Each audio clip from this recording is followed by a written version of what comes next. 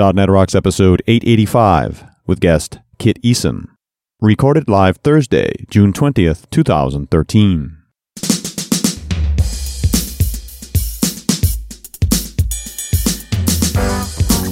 This episode is brought to you by Telerik, offering the best in developer tools and support.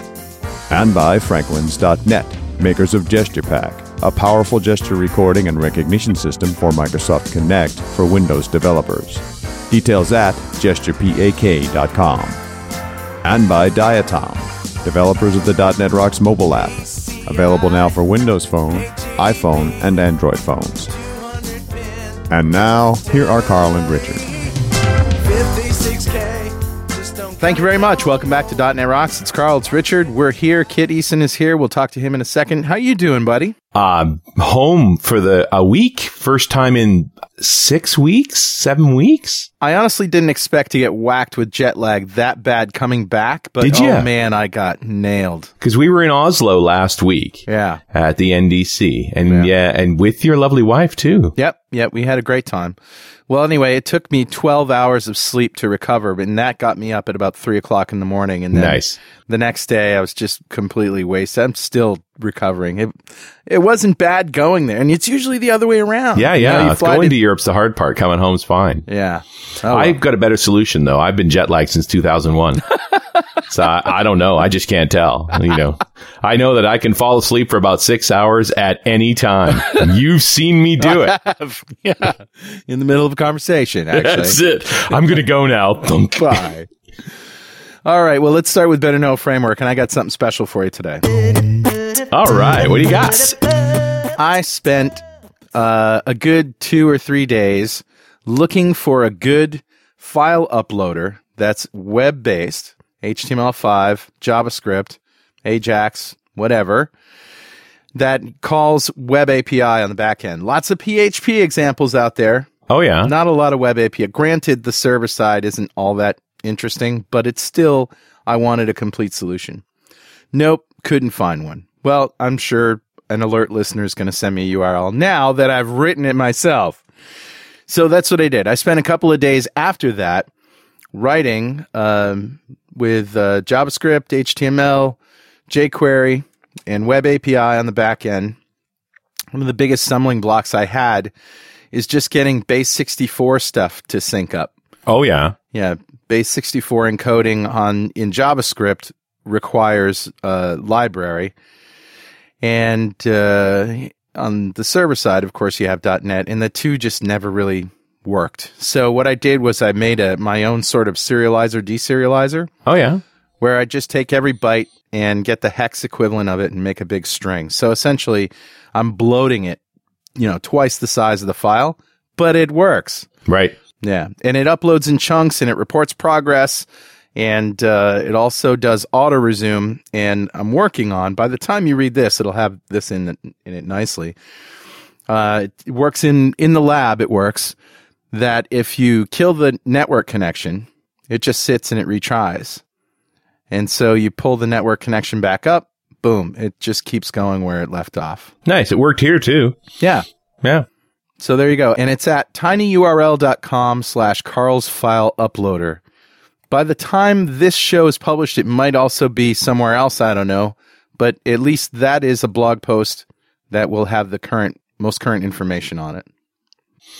Nice. And I mean, needless to say, we do a lot of file uploading. We do. And so, I have a Silverlight solution that I wrote a while ago, but, just it's outdated. And we need something else. But I got to tell you, the Silverlight one works really nice. The whole just drag and drop files onto the panel and let her rip. And can't tell you how many times I've just closed the laptop, walked away, connected to something else, and picked it back up again. Yeah. So it'll be a while before you've got an HTML5 client that's that good. Actually, it's not going to be that long. It may actually already, by the time this is published, it might actually be that. Give me back my drag and droppy. Yeah, it'll have drag and drop. It'll have multiple files. The drag and drop stuff turns out to be pretty easy. Nice. Yeah. That's cool. Yeah. There you go. Know it, learn it, love it. Who's talking to us, Richard? Hey, grabbed a comment off of show 846. That's the one we did with Jan Cui talking about building games in F#. Yeah. And Abraham Vargas His comment says, wow, just wow. You guys said Jan was the Hanselman of F sharp. I'd say he's the Vince Offer, the sham wow guy of F sharp, with one great difference. Jan talks about useful things. Yeah. I've been a listener for a couple of years now, and I think this is the first show where you were barely talking. This has to be the show with more words per minute than I've ever listened to. Yeah, we had a hard time keeping up with him. Jan was wicked smart and very excited to be on the show and just ripped. Yeah. But which is fine because it was just meaty, played at half speed. Yeah. It's a lot of stuff about F sharp. Right. But Abraham goes on to say, I remember my first encounter with functional languages back in college, which was in the 90s. There was a trauma induced by one specific course, developing a program to calculate the factorial of any number in C++ for the data structures course in the 4th semester. All of us engineer wannabes had to suffer for days, fight with hundreds of lines of code and several headaches, because Google didn't exist back then, learning the basics of data manipulation to create a string manipulation algorithm capable of handling very big numbers. Then, the very next semester, we were introduced to Prolog by the same teacher, and I still remember his exact words. Remember last semester, the program we did to calculate the factorial? Yeah. You could see everybody's faces remembering the emotional distress caused by that class. Well, here you have it in a functional language. 3 lines of code. Nice. 3 freaking lines of code. Nice. It was a shock. It was an epiphany. It was a revelation that functional languages were cool. But after that class, reality came. Everybody went back to procedural languages and the real life of software development, while functional languages were relegated to math and science research centers. Or so everybody thought. Dun, dun, dun. But then things like F sharp have brought functional languages into the real world arena, allowing companies like Jan's to do amazing stuff with it. Unfortunately, breaking bad habits is hard, and the mentality shift required to use functional languages or any language other than the one we use every day, remember VB programmers using VB.net, is really difficult. Why do you keep saying remember? Remember. I mean, I love C sharp, but VB is awesome, man. Yeah, and the move from VB to VB.net was particularly evil because you could fool yourself. I thought VB.net and C sharp had way more in common. It was easier to move to C sharp. Well, I made a lot of money teaching people how to move from VB to VB.net. Yeah, you can't complain too loudly. Yep. It's true. He finishes with, but change is possible, and today you are provided with more solid examples than I've known about functional languages being applied in the real world, not in the lab, not in a research center, but in a gaming company. Yeah. Can a programming language be cooler than that? Thank you for the exposure to a lot of things in your show, and I'm sure this show will spark the itch in all listeners to look more seriously into F sharp. That is some comment. Yes, Abraham, long one. I usually don't leave them that long, but it was a winner, man. So thanks so much for your comment, and a .NET Rocks mug is on its way to you. And if you'd like a .NET Rocks mug, you can write a comment on the website at .NETRocks.com or on any of our mobile apps for iPhone, Android, Windows Phone 7 and 8, and Windows 8. You can write comments there. They all go to the same comments engine. We'll all see them. And those great apps were built by Diatom Enterprises, who'd love to build you a mobile app. Just go to diatomenterprises.com. Awesome. Well, before we go any further, I need to tell you that Pluralsight provides comprehensive developer training online. They have hundreds of hardcore developer training courses authored by MVPs and industry experts. Now they're releasing around 30 new courses every month. We just found out, talking to Steve Woolley at NDC. And they're still offering a free 10-day trial, giving you 200 minutes of access. Pluralsight, of course, offers a wide range of topics, including iOS, Java, Android, web development, and pretty much anything you can think of on the Microsoft stack. Try Pluralsight today. Subscription plans start at just $29 a month. And with that, let us introduce Kit Eason. Kit works for a major actuarial and financial services consultancy. Kit works in F sharp and C sharp to deliver rich, high-performance predictive models. He talks about F sharp to anyone who will listen, which is not everybody. He's love this bio. He is a regular speaker at Skills Matter in London. Please welcome Mr. Kit Eason. Hi, Kit. Hi, pleased to meet you guys. High-performance predictive models. So this is the kind of stuff, the spooky stuff that, is in the realm of maybe neural networks and things like that. I've made it sound a bit more interesting than it is. What I always say to people is it's my job to work out when you're going to die. Oh, nice. Man. So you work for insurance companies, maybe? Yeah, exactly. Yeah. My day job is to make sure that pension schemes remain viable. And to make sure a pension scheme remains viable, you need to know how long its members are going to live, how long they're going to pay in for, and how long they're going to claim their pensions for. And we write the models that allow our company to do that. It's kind of morbid, isn't it? I mean, and it's weird that an insurance company's question to you is, find us all the people who we will never have to pay. Well, yes, indeed. Those are the customers we want. Yeah. We're more on where our particular part of the company is more post hoc than that, in that we're looking at established schemes and the membership of those. But you're right, it is morbid. You learn to get over it. It's just data, and you find yourself after a few months talking about deaths and do you do computations in micromorts? Well, I mean, given F-sharp's wonderful ability to strongly type things with units, so you can annotate something as being a litre or a metre or a metre per second, actually we could do that. Yes, we could add units of measure, as they're called, to our code, and that would guarantee that we were never dividing, apples by oranges. Nice.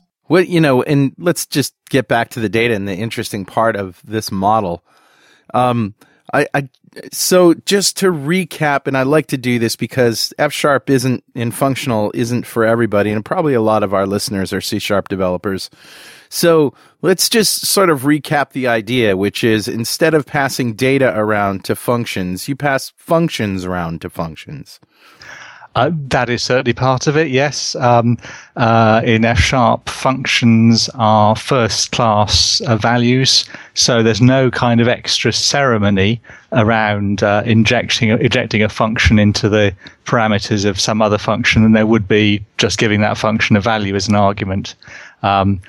So there's no need to invent delegates or callbacks or anything like that. It's kind of hard to put into words. It's one of those things that you have to see to believe.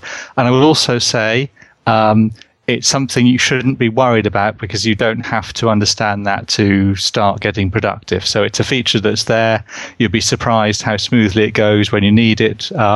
But it's not something you have to understand up front. Well, and I guess any JavaScript developer who's done any real programming in JavaScript has passed functions as parameters, and then those to other functions, and those functions call back those other functions, and it all just sort of works nicely.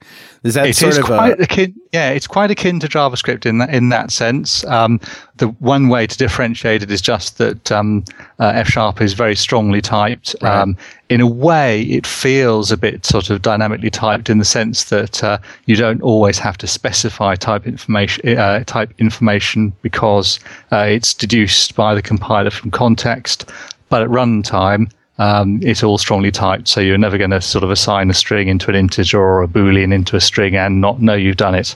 But it does, from the point of view you're talking about passing functions around, very JavaScript-like. So when you have massive amounts of data, such as you do, where does that data live? Do you cache that data and pull it over as you're working with a particular function, or does every function have direct access to, just a pile of data?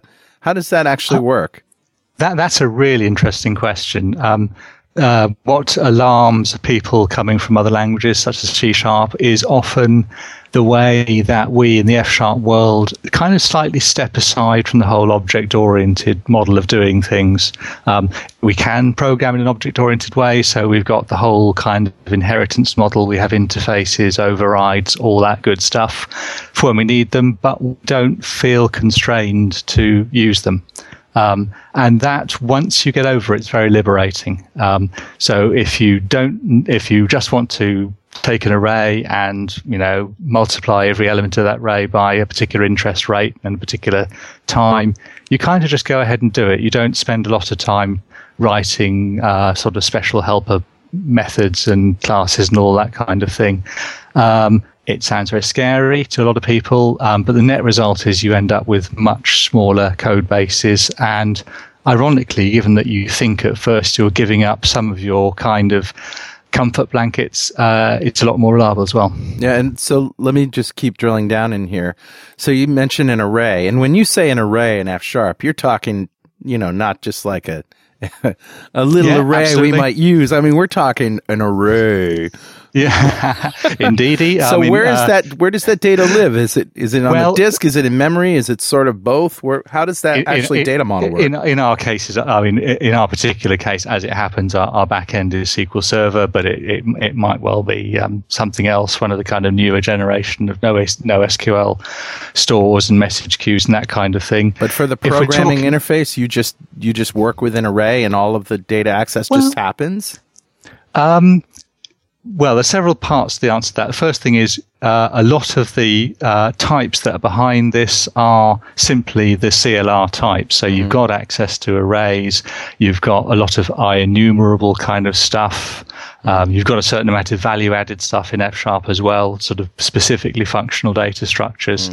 But you would load data into those things in exactly the same way as you would in C# with a .NET method call. I gotcha. So, I mean, naively, let's say, a good example actually is a little test program I wrote for someone who is having a lot of problems deduping very large files of postal code data. When you say very large, how large are we talking? Yeah. 10 gig, large by our standards, but 10 gig. And he was having real problems with a C# program to do that. I was able to do it. It's on my blog, by the way, www.kiteason.com. I was able to do it in, I don't know, a couple of dozen lines of F#. And the way that I got the data in, I'm pretty sure was just a system.io.file.read all text or read all lines. So you read 10 gigs into memory?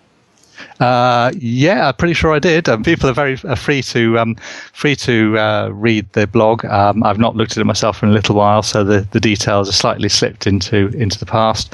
But the interesting thing actually was that dedupe operation ran in less than 5 minutes. And when I ran it in the context of a C# project, it actually fell over. So there are circumstances when you can actually deal with larger sets of data. I'm just wondering what that is, if there's any sort of block, chunky kind of data access happening so that you're not actually loading all 10 gigs into memory at the same time. Is there anything like that happening? There certainly is. Yeah, there certainly is. As I say, I can't quite remember what that particular program did, but generally speaking, we have the concept in F# of a sequence. And a sequence is really a list of promises to do something when needed. So if we've got a bunch of calculations, let's say taking a monetary amount and multiply it by some interest rate, you would define that sequence. And it would kind of look like you were populating an array, except the operation to calculate an individual value wouldn't happen until the first time that value was read. Right. And that does mean, if you're careful about it, it does mean that you can do big things because you're not necessarily sort of realizing the entire array in reality in one go. Yeah. Good example of that actually would be it's possible to calculate the value of pi statistically. And the way you do that is you plot an imaginary square, and in the square you inscribe an imaginary circle, and then you plot random points in the square, and the proportion of those points that fits in the circle, that hit the circle as opposed to sort of the little corners, the ratio of that to the square as a whole, it gives you pi. And one of the ways you can do that rather than a loop is just a sequence, which is an infinite set of promises to calculate an XY position. And then you just sort of take the first million rows from that sequence and off you go. Just let it go. Yeah. That's wild. Yeah, it's just really interesting why that's faster. I'd really like to look at the IL, because in the end, this all comes down to the CLR. You're running against the same engine, right? Yeah, and I wouldn't want to leave anyone with the impression that using F# is inherently faster, or actually that it's inherently a larger set of data you can work with. I mean, that postcodes example really, I think, was a bit of an anomaly, and we never actually got to the bottom of why we could fit more into an F# program. But leaving that aside, there are theoretical grounds actually for believing that in extremis, the performance of a functional program, and you often program in functional style in F sharp, only approaches the performance of a C sharp, of an imperative program, say a C sharp program, only approaches the performance of the imperative program. So actually you're saying that functional languages are inherently slower. Okay, so I certainly wouldn't want to go on record as saying that you'll automatically write faster software. But what does happen in practice is, because you've got much simpler code bases, you can spend a lot more time on optimization, and you don't get into this situation I'm sure we've all had, where we get lost in our own code and you think, sure, never. Never done maybe that. You don't. Maybe you don't, but it's an awful feeling. It's even worse being lost in someone else's completely code. facetious, actually. Yeah, but the genuine experience is, because your code bases are smaller and simpler and more readable, and kind of obviously without errors rather than without obvious errors, you do actually end up producing more optimized code. So this is Billy Hall's basic mantra, right? Less code is better.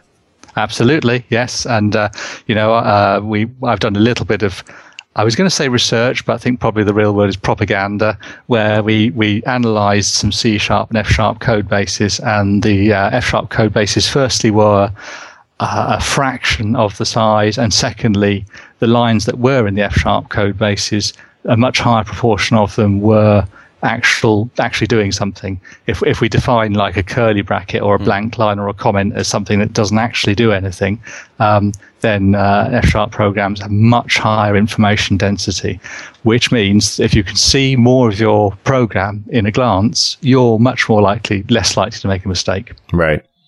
Yeah, it's hard to argue against the fewer lines of code, but the big overhead here is the retraining. You've spent years cultivating your C# skills. How big of a step backwards are we going to take trying to get up to speed with F#?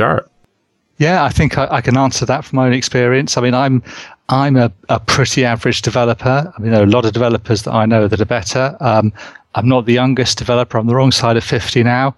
I was slightly the right side of 50 when I started with F#. Yeah. I've been doing Delphi work for about 15 years. So I was new both to .NET and to F#. I reckon I was more productive in F# than I was in Delphi within a couple of weeks. It's that quick. Wow. My own approach to it was to spend a lot of time early in the morning in coffee shops with a laptop, so no one would bug me. I recommend that. It's a bit fattening, but it gets the job done, and it really was such a quick process. I would ask anyone who's even thinking about doing it to just put aside half a day, maybe a week's worth of evenings or early mornings. And if you're not hooked in a good way in a week, I'd be very surprised. Mm-hmm. But I also think, you've also been through a few languages. You've been around for a while. So I fear for the folks who've only ever programmed in C#. Yeah, I think that's certainly true. Or, there's another population of people who perhaps did Java at university and then moved into C#, which is so similar, right? From 20,000 feet anyway. And do I think us older programmers have a slight advantage because we dimly remember a time before object orientation. Sure. And while I wouldn't want to set F# kind of in opposition to object orientation because it is an OO language among other things, it does slightly feel like coming home to an older programmer who's perhaps used to Fortran and things like that. Mm-hmm. But yes, I think you're quite right. If you've got exposure to a wider diversity of languages, it is easy. But that's no excuse, guys. If you're half my age, you can learn another language. Come on. Well, I think it's the functional mindset that's a little more threatening than just the language change. Yeah, I think it is. I mean, I can still recall my thoughts when I sort of first heard about immutability. And immutability is this property where you assign a value and then you can't change it. And this is by default in F#, you have immutability on all your values. And you think, well, how could I write a program that does anything if I'm not allowed to change anything? And I think that's the biggest hurdle of all. Well, you make new variables. That's why. That's how you do it. Yeah, exactly. You're constantly sort of building a never-ending tower, which is disappearing at the bottom and reappearing at the top. But that's really wait a minute. Whoa, that's a great little visual there. Say that again. Yeah, can you say that again? Sure. Yeah, you're building a tower that's disappearing constantly at the bottom and you're building on top. So it's almost like its foundations are disappearing into the mud, and you kind of, once they're out of sight, you don't worry about them, and you're building new stuff on the top. And you can of course, go when back, you're in you can go back and reach into that tower for a certain amount of things if you need to. If you need to, but these are all things which are kind of barriers, and I think the thing to do psychologically is just to jump in. Don't be scared by words like immutability. Above all, don't be scared of things like functional. You can write in a C# style if you like. That's absolutely fine. You can define your values as being mutable, and off you go. And in fact, there's nothing wrong with sort of localized mutability. It's just a change in the defaults, and it is a lot easier than I'm making it sound. I think probably one of the biggest challenges that I find with talking to developers who have not yet done the functional thing is they're not quite sure they know what problems they're trying to solve would be better solved with a functional language like F#. Yeah, one of the problems we have is that it's kind of historically been seen either as a rather academic thing or perhaps something that a big bank might use and no one else would. That kind of outlook on life is history. If I'm looking through, if you go to fsharp.org, which is the F# Foundation's webpage, there's a part of that which is all about testimonials, and you will be astounded by the range of applications. There is sort of fairly mundane financial stuff, which is what I do. There is game stuff, which you've just been singing the praises of Yang Kui, and his stuff is amazing. Millions of players are in social gaming. And you've actually got people doing, quantum computing research using F#-based simulators. So I think it's another case where don't think about it too much. If you've got a programming problem that you need to solve, then give F# a go. I think the one place where you leave the sweet spot is in the area where you need a lot of tooling, and that really means UI. Yeah. So you won't generally find much in the way of forms designers that will use F# kind of directly as their code behind. But certainly likewise, if the boss comes and says, we're big data now. Yeah. Then now absolutely. If you're big data on a .NET stack, I think without wanting to be offensive to any group of people, you would be mad not to at least have a serious look at F#. Yeah. Yeah, it seems like an essential tool for the back-end developer toolkit these days. Yeah, and that's exactly how our app that I'm working on for my employer works. We have a fairly conventional ASP.NET MVC front end, and then the other layers, which is a bunch of file uploading stuff and a bunch of actuarial calculating stuff, all F#. And that is a classic case where, because the tooling, the Razor View engine and all that kind of thing is C# oriented, that's fine. And then the other stuff, which is much more back-end stuff, requires performance and parallelism and has the potential to be quite obscure code. It's all in F#. Yeah, I get back to that, is it readable? But I guess fewer lines of code always makes it readable. Sure. Yeah, I wouldn't, not all the time. I think it's very possible to write fairly obscure F# code. There's a tradition of quite short variable names or value names and that kind of thing.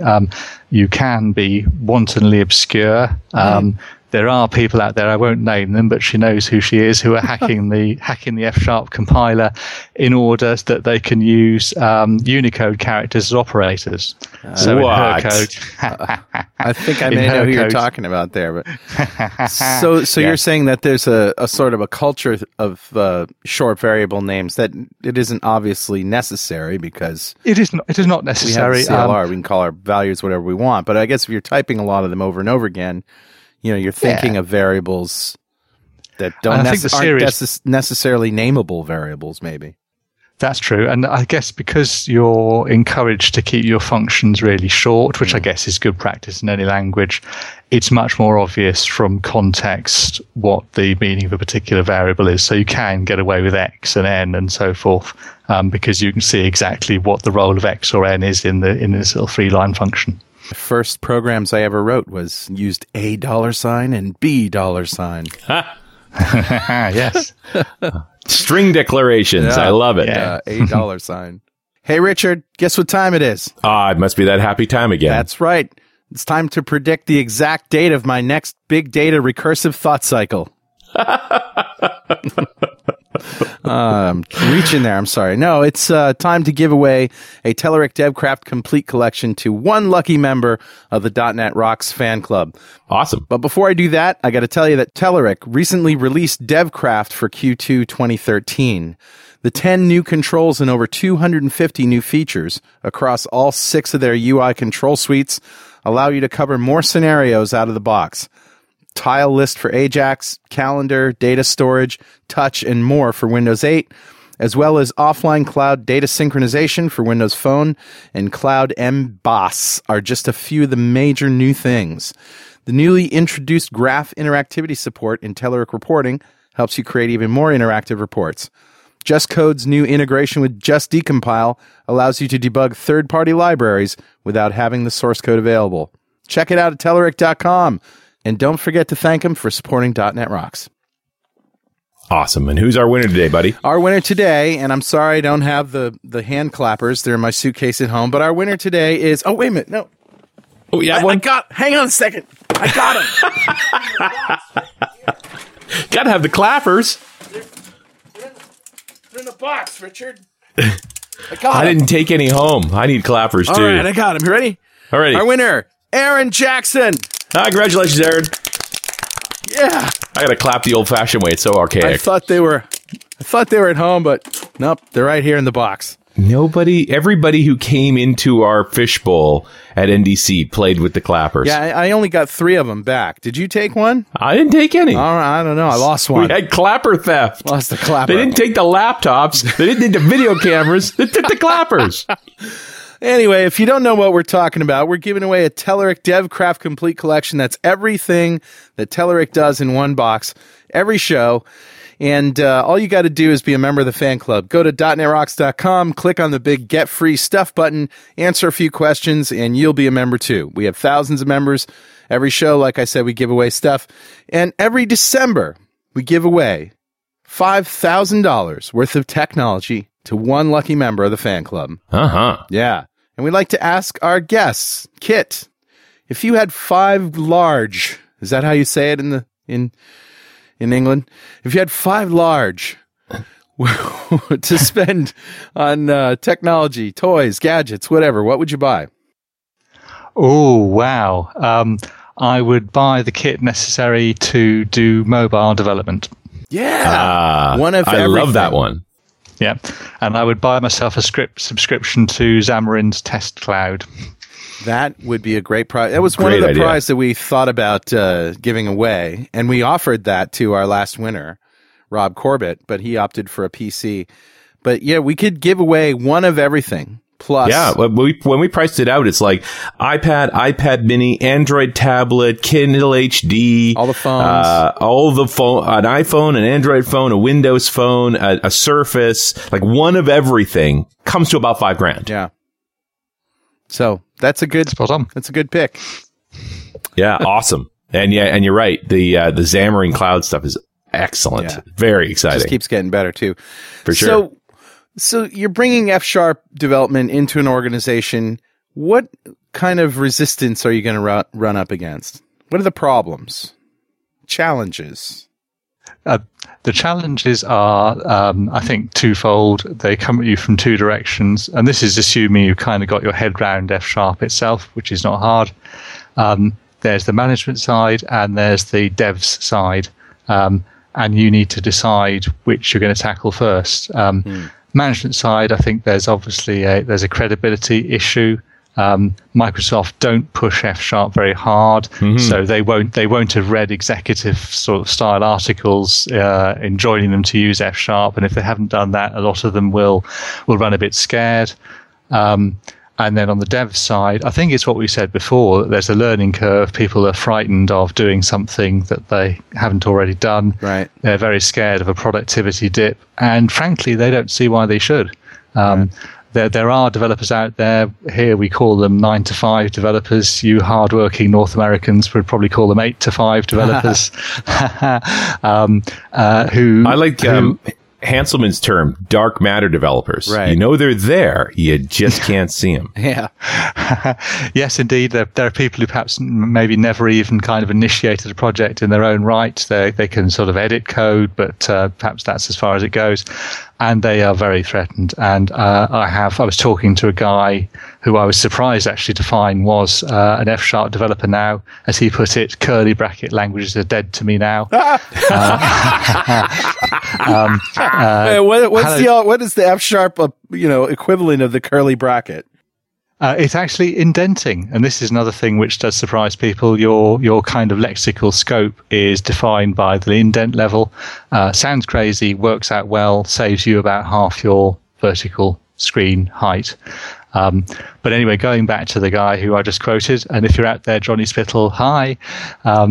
He has had problems in the past with kind of developers running away, not from the organization, but running away from the concept. And that will happen. I think you kind of have to accept that. The thing not to do is what I sometimes do, which is simply to get cross. Doesn't seem to help. But you will, if developers are worth hanging on to, I'm going to be slightly confrontational here. If they're worth hanging on to, they'll learn it. And I think once they see which way the wind is blowing management-wise, then they will flock towards it. We often say in the sort of F# community, once people get hands-on, there's no going back, but there's that little sort of push that they need to spend those few hours in the coffee shop. That is often the problem. What sort of things did you, when you were in that coffee shop, what were you doing? Did you take on Oilers, or did you try particular katas? Yeah, that's a good point. There's the Euler problems, EULER. I can't remember the URL off the top of my head, but it's a bunch of programming problems. Yeah. And you can solve a lot of those in F#.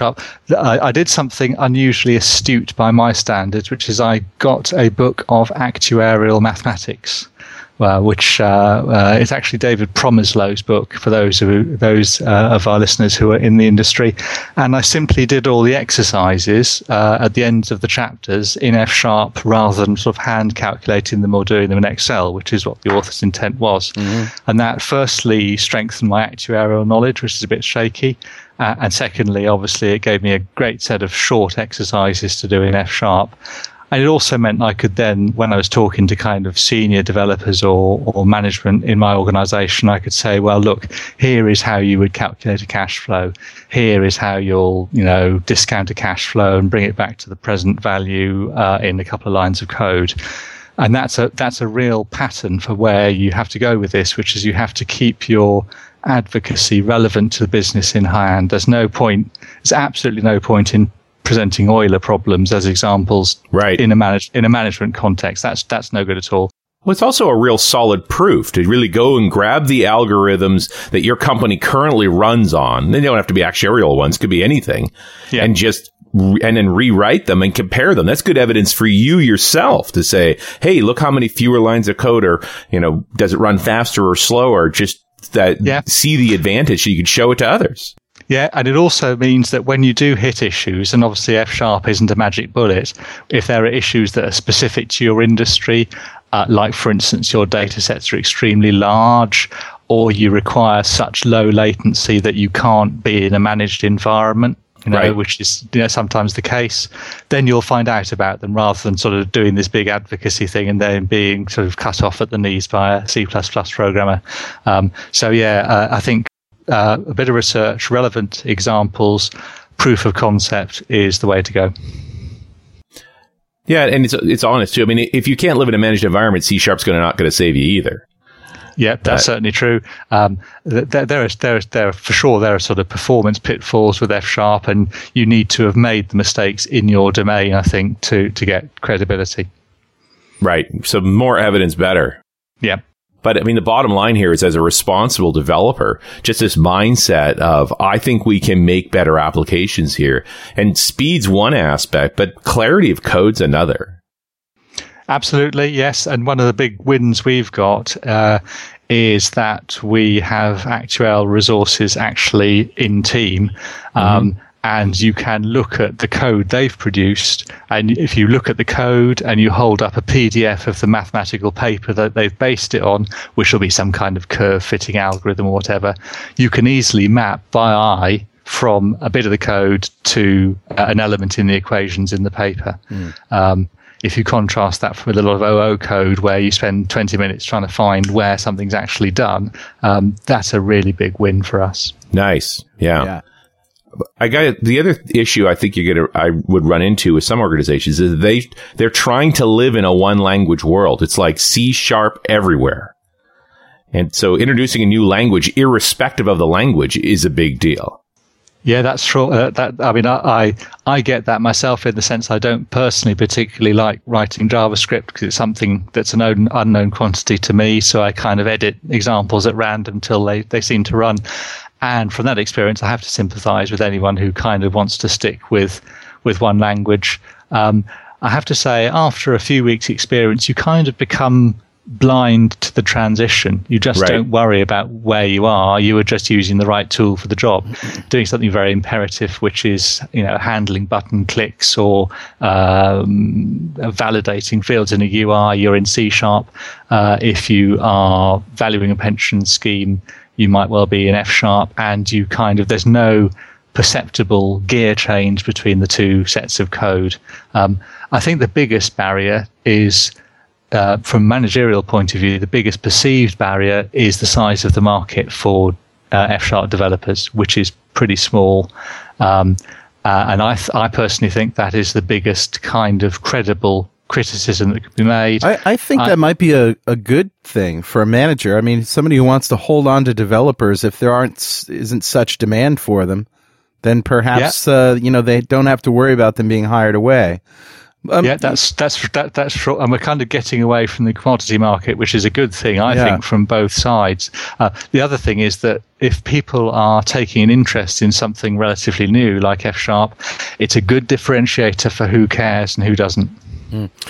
The one thing that I think is helpful and would be helpful, maybe you can point us to something like this on the web, are some resources where, obviously somebody's working with big data, or they have a problem that a functional language like F# would solve, somewhere where we can see the C# equivalent of what can be done in F#, and have several of those examples to bring up and actually run, and so that you can say there's empirical evidence that this program is less lines of code, runs in a smaller amount of memory, whatever it is, than this one. And look at all this spaghetti code in C#. Yes, I couldn't tell you a place that does specifically that has side-by-side code examples. I have come across blog posts which do that. Yeah. And maybe we can do a bit of research for that and sort of post some links after the program. I'll give you a slightly higher level couple of alternatives, one of which is a blog post by a person whose name is, bear with me a second, by a person called Simon Tyler Cousins. That's, for my English accent, that's Tyler, Simon Tyler Cousins. He's at www.simontylercousins.net.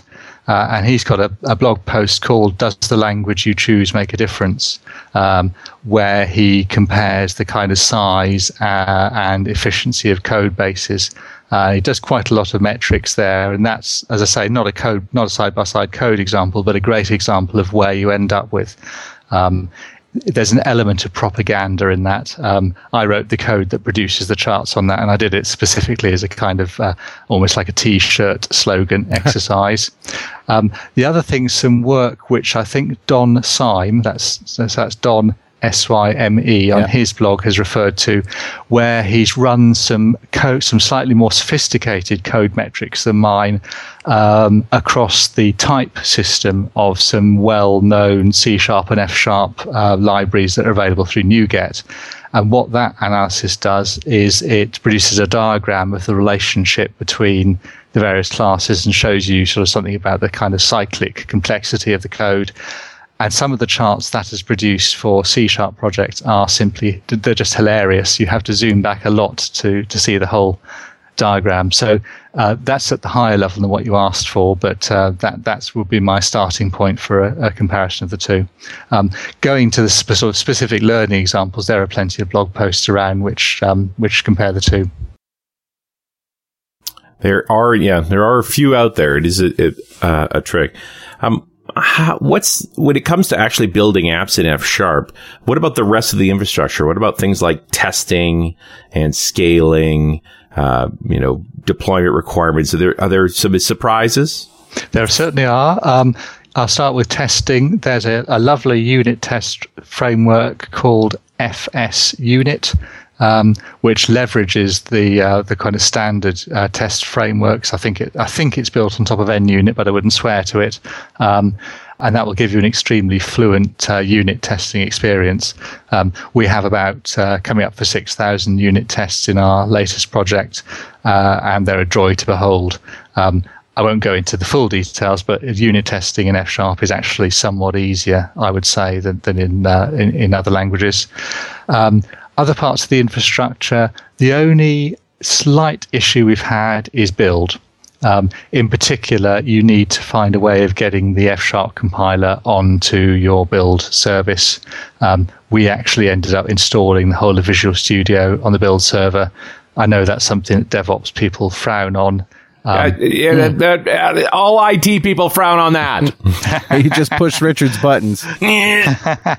Well, I'll moderate my next comment, which is anyone who has strong opinions about that just needs to work out a way of getting the appropriate sort of elements onto the build server. That is really the only hitch we've hit, kind of in the pipeline. So there are deployment issues, like getting stuff out there properly. Yeah, but as I say, I think it's just the compilation side. Your output from your F# compiler is just CLR code. It's just an assembly like anything else. So once you've got it built, you don't really have to treat it any differently. The whole of the rest of the kind of .NET infrastructure, your app.config files, all that kind of stuff is just there exactly as it would be for C#. So I went out and did a quick search while we were talking about this around exactly that issue, because I think that's pretty important. Get my IT hat on. Thou shalt not put Studio where Studio should not live. And so there's got to be a way to solve this. I'll add this forum post to the show notes as well. It looks like the thought here is without Studio 12, you can't find basic .NET assemblies. And but if you install the Windows SDK for Windows 8, which interestingly it requires 8, that actually includes all of those libraries. Yeah, I mean, it's exactly the same problem you were talking about, Kit. Yeah, absolutely. You're kind of outside my comfort zone there. I certainly can't see DevOps people leaping to put Windows 8 on a build server. I think it's a question of being pragmatic at the moment, which is what we were, and putting Visual Studio on there. Because obviously in this case it's going on there for a reason. It doesn't have to be the 8 one. Any of the Windows SDK libraries will do that. Yeah, I mean, that's a wider point. If you get stuck with anything really with F#, whether it be build or unit testing or coding or whatever, questions on Stack Overflow and related sites get answered really quickly, and the answers are extremely high quality. The F# team themselves aren't that far away in terms of accessibility. The kind of the father of F#, Don Syme, keeps a paternal eye on the whole community. If there's something that's a real showstopper for you, if you make a bit of noise about it, places like Stack Overflow or even Twitter, it'll get sorted. Yeah, there's a lot of love going on here. When I tweeted that we were talking to you, the first question that come up on Twitter came from the Nashville Functional Programmers Twitter handle, NashFP, and I'll include their link too, who says, how do we help people realize staying with C# in 2013 is more embarrassing than staying with VB in 2004? Yeah, I often find myself drawing analogies like that. I mean, I'm old enough to remember a time. I remember my boss criticizing another part of the bank where we were working He said those COBOL programmers don't like SQL messing up their nicely formatted code. And I'm being slightly confrontational about this, and I think we're in a similar situation where you've got one camp who are kind of defending flat file, ISAM file based systems, and you've got these pesky SQL key people saying we can do the same thing in a few lines of code. It kind of feels like that era. People like me are getting a little bit more militant this year. I did say to a couple of my sort of fellows in the community, I've decided to be militant in 2013, and they backed away, laughing hysterically, and said, "You mean you weren't before?" Because I can hear the aggressiveness in your voice. You really ought to calm down over there. The British are coming. But you bring up an interesting point when you talk about SQL, because SQL is also the language. Whenever someone says, "Hey, we're a C# only shop," I'm like, don't you use SQL? Because, it's a language. It also happens to be a functional language, too. Indeed, there's a lot of SQL out there. There'll be JavaScript in any serious kind of web-based thing. You're quite likely to have PowerScript or Batch script in there. You'll be using regular expressions, which is a little mini language in itself. So using LINQ? Yeah, absolutely. Yeah, monocultures are a lie. We're all polyculture here. Yeah.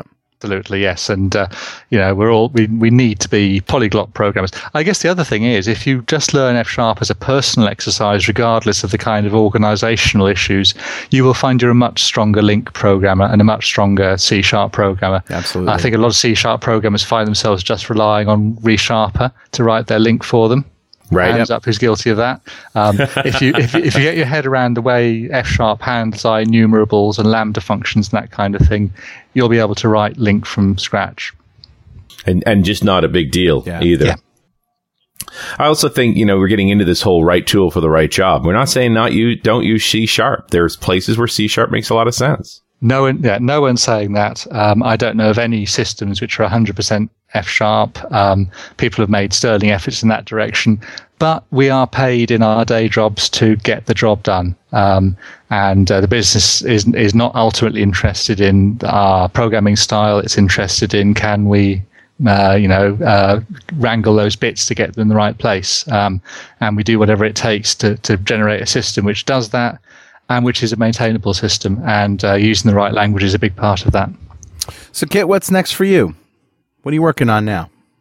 Well, we are coming to the end of our current project, which has been a great success. I will be pushing out a bit to mobile. There's some very interesting things being done by Xamarin in the F# mobile arena, and I will be looking very seriously at that.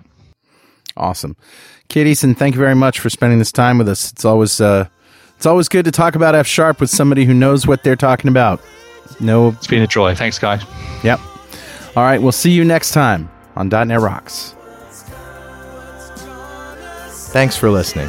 And remember, pluralsight.com is where you can get 200 free minutes of developer training online. pluralsight.com.